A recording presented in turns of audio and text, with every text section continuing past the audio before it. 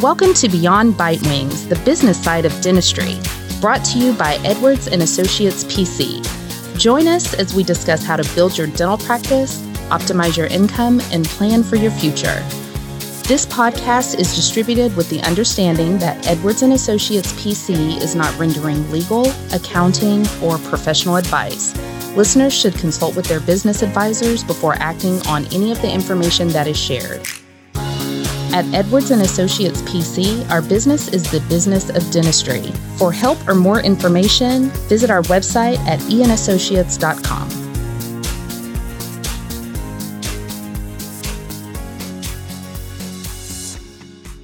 Welcome to Beyond Bite Wings.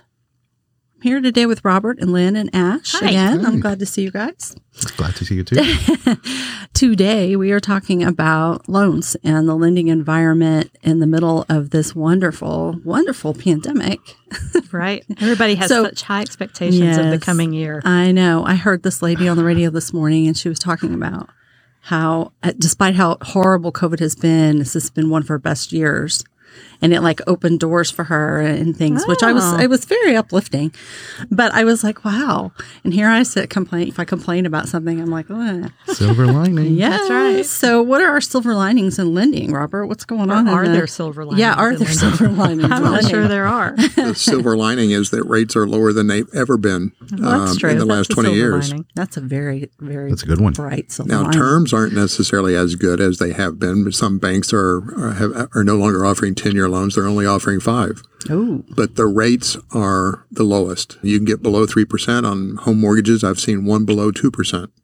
man, that's amazing. So the term length for these home mortgages would be 7 Well, years? home or- mortgages is still 30 years primarily. Okay. Although the lower the term, the lower the rate. So the one I saw at 1 7/8 was a 15-year mortgage with 50% equity. Wow. So speaking of home mortgage, and we're talking about practice loans too, obviously, because that's what we do. We have a lot of questions from people asking, should they get their home mortgage loan first? Should they get their practice loan first? Wait, are we talking about a startup or someone who already has an existing practice and is looking into acquiring a new I'm practice? talking about a startup I see. or an acquisition, either one. So primarily what I advise them is that it's actually better to get the home loan first rather than the practice loan, because that way they'll be an established borrower. They'll be established in the area when they go to get the practice loan.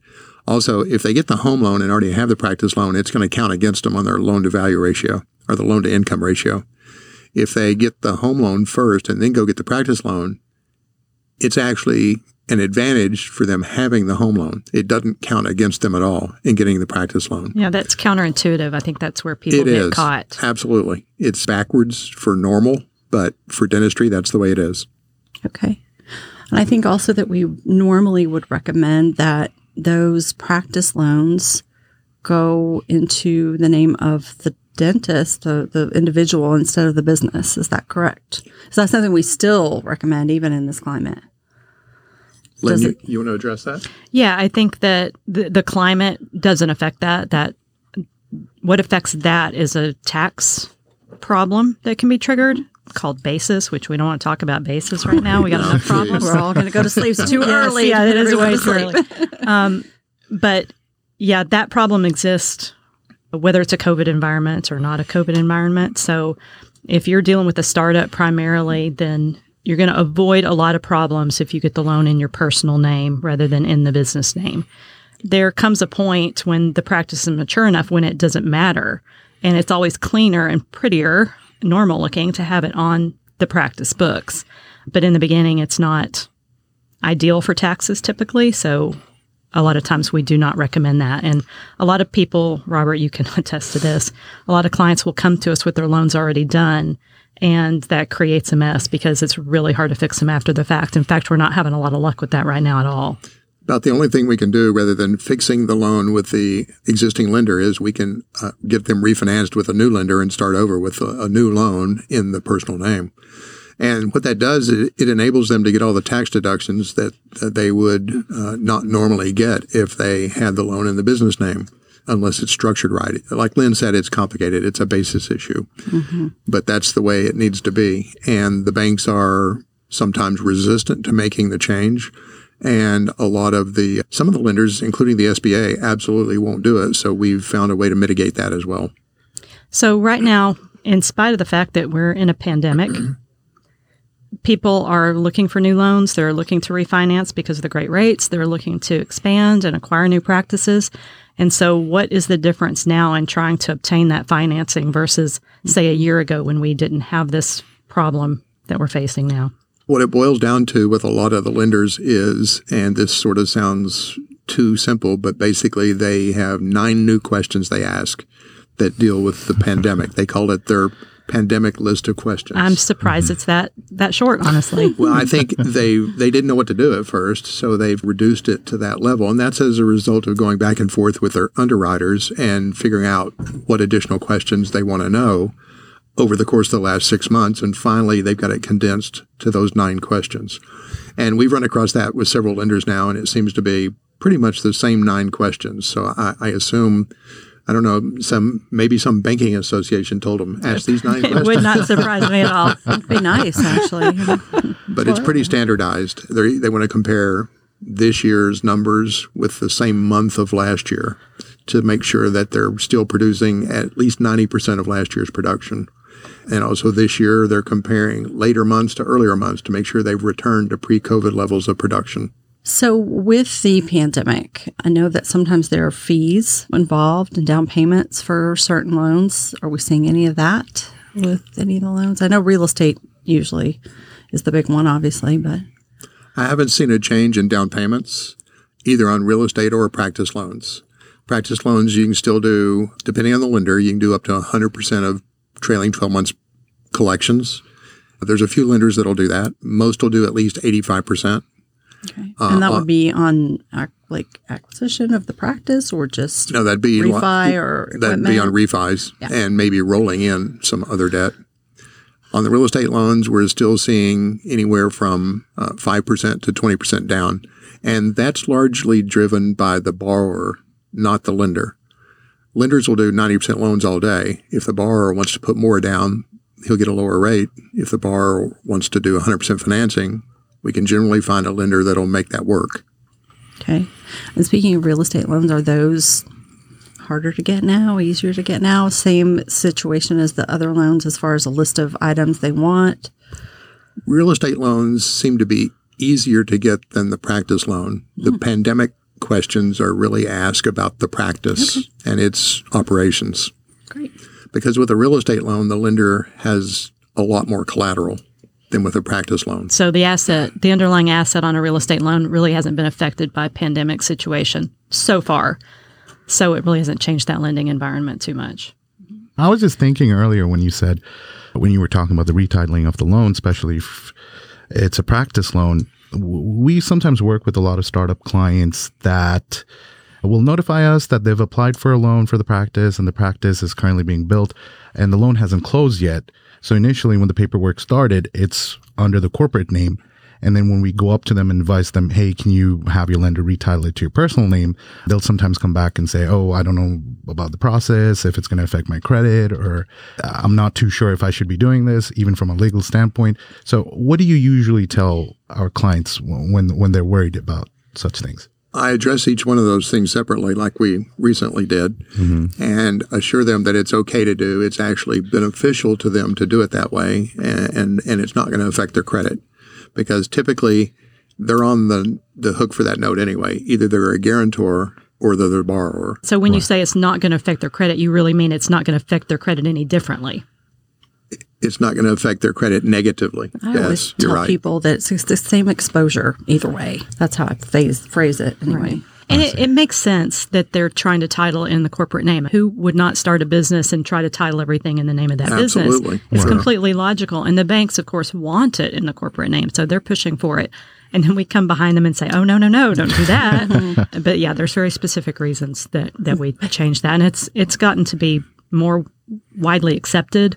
So it's not quite the fight that it used to be. I try to explain it. And a lot of CPAs, I think, don't do this. Correct. Or they don't think about it. Right. And when we get a new client, sometimes we see that their loan's done wrong and we have to advise them to change it. And I've even had some bankers say, I've never heard of that before. And we have a standard paragraph that we send them now explaining why this is done. And so we educate people as to really the right reasons to do this.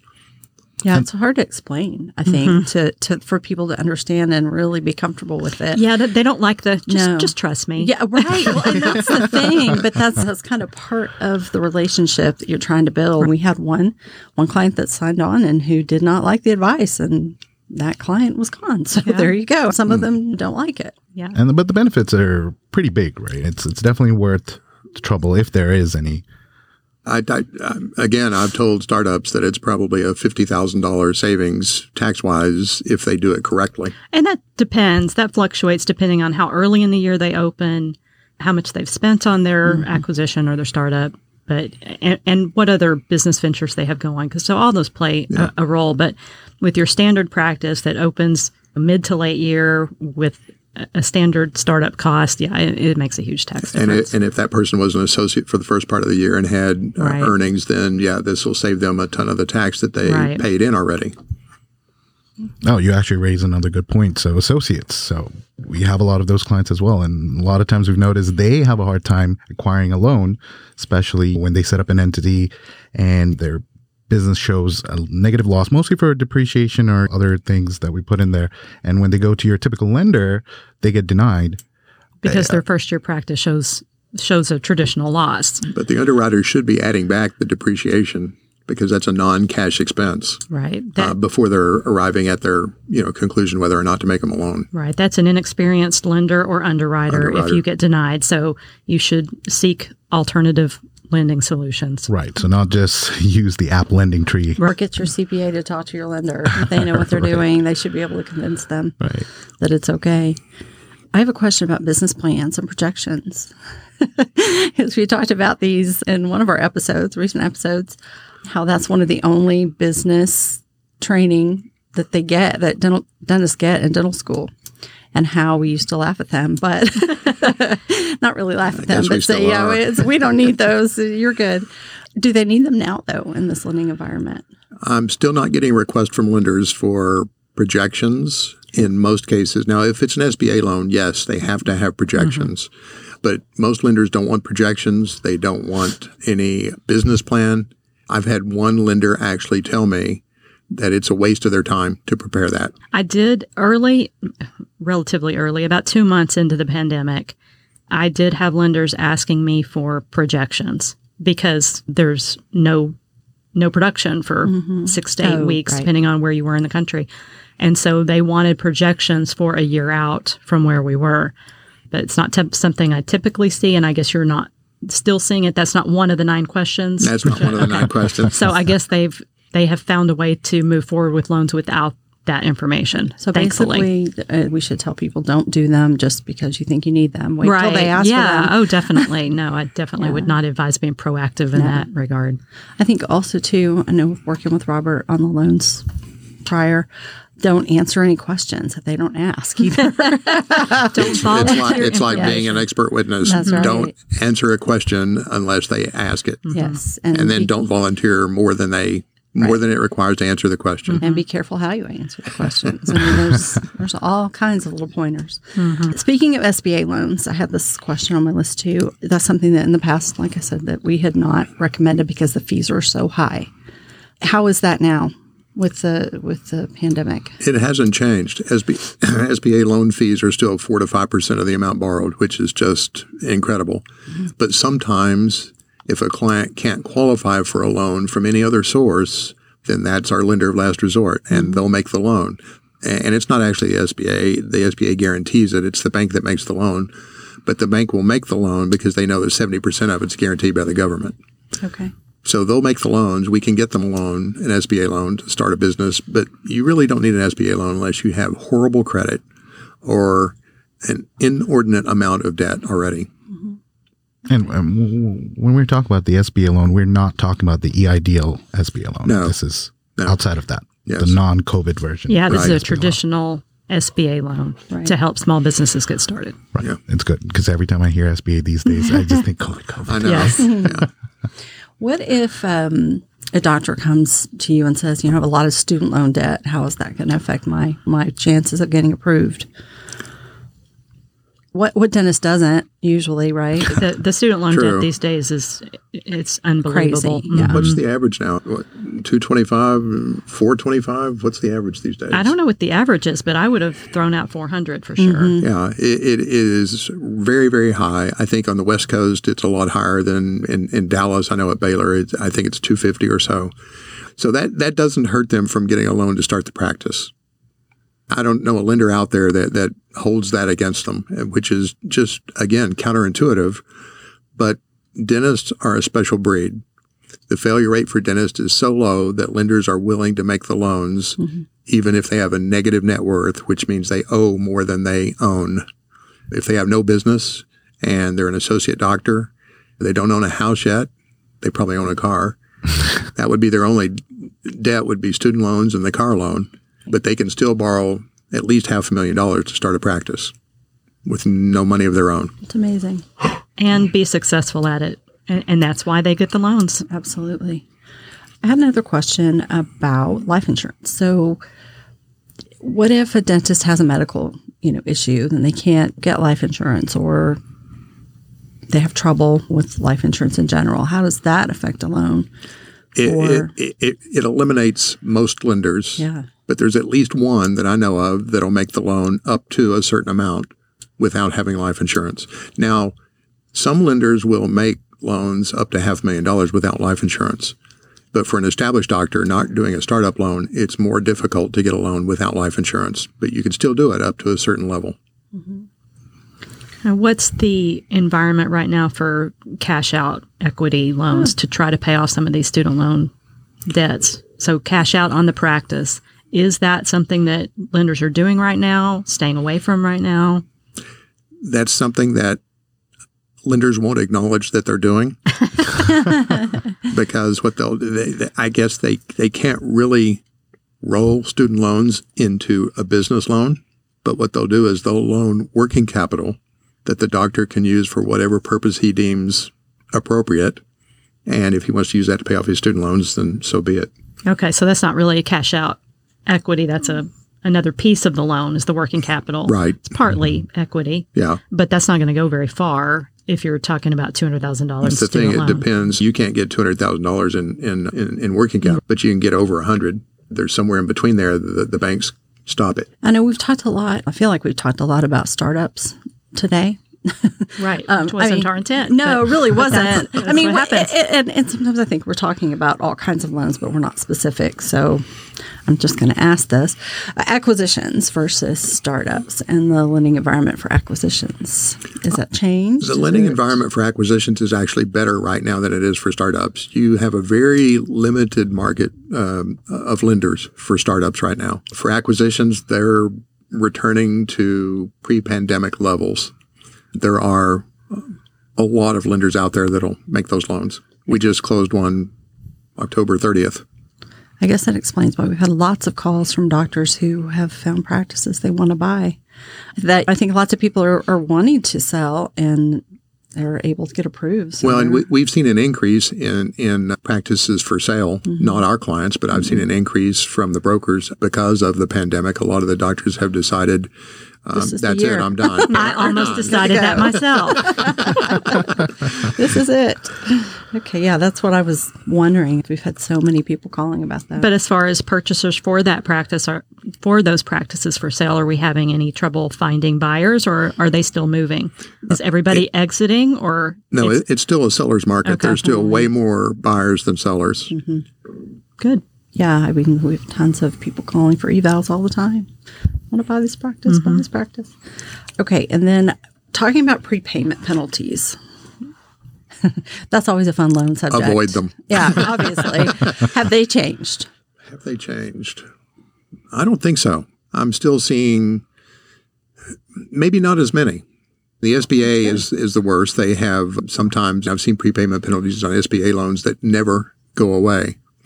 I've seen prepayment penalties on other loans that go away after 5 years. But for the most part, I'm not seeing prepayment penalties. It just depends on the lender. And so they can be avoided by picking the right lender. Is that true for startup and acquisition, or one type over the other?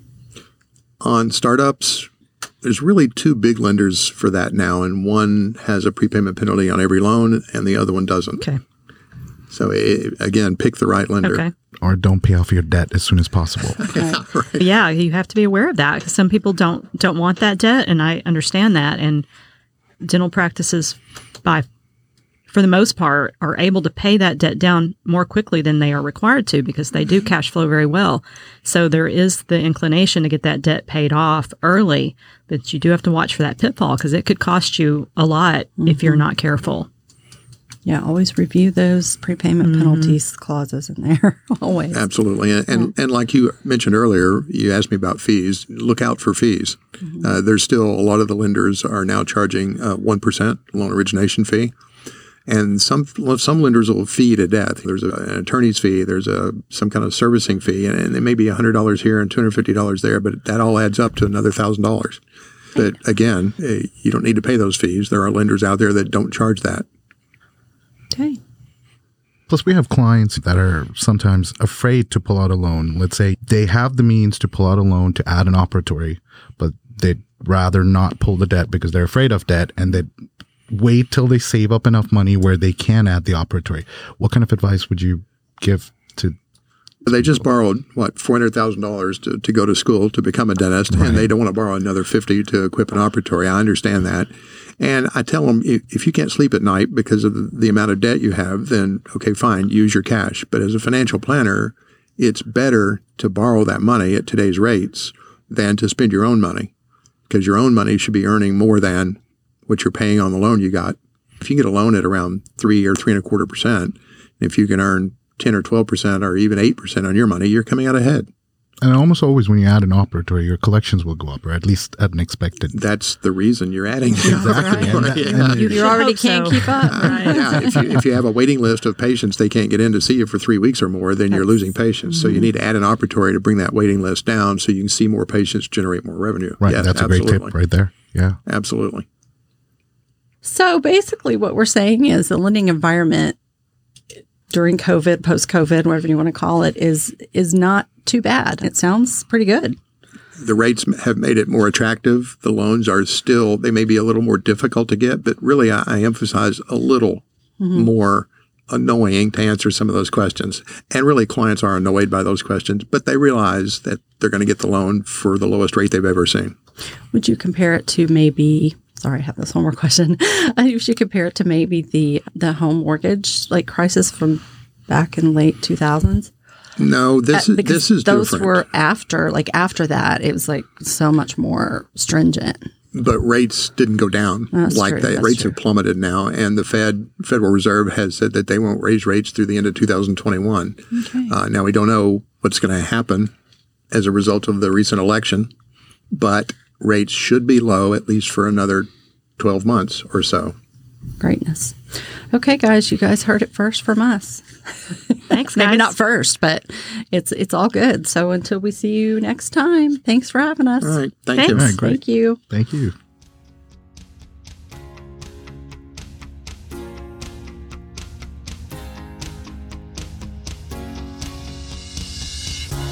Thanks for listening today. Be sure to subscribe to Beyond Bite Wings on your favorite podcast platform. For more info, you can follow us on Facebook, Twitter, and LinkedIn, or reach out to us on our website. You can also shoot us an email at info@eandassociates.com.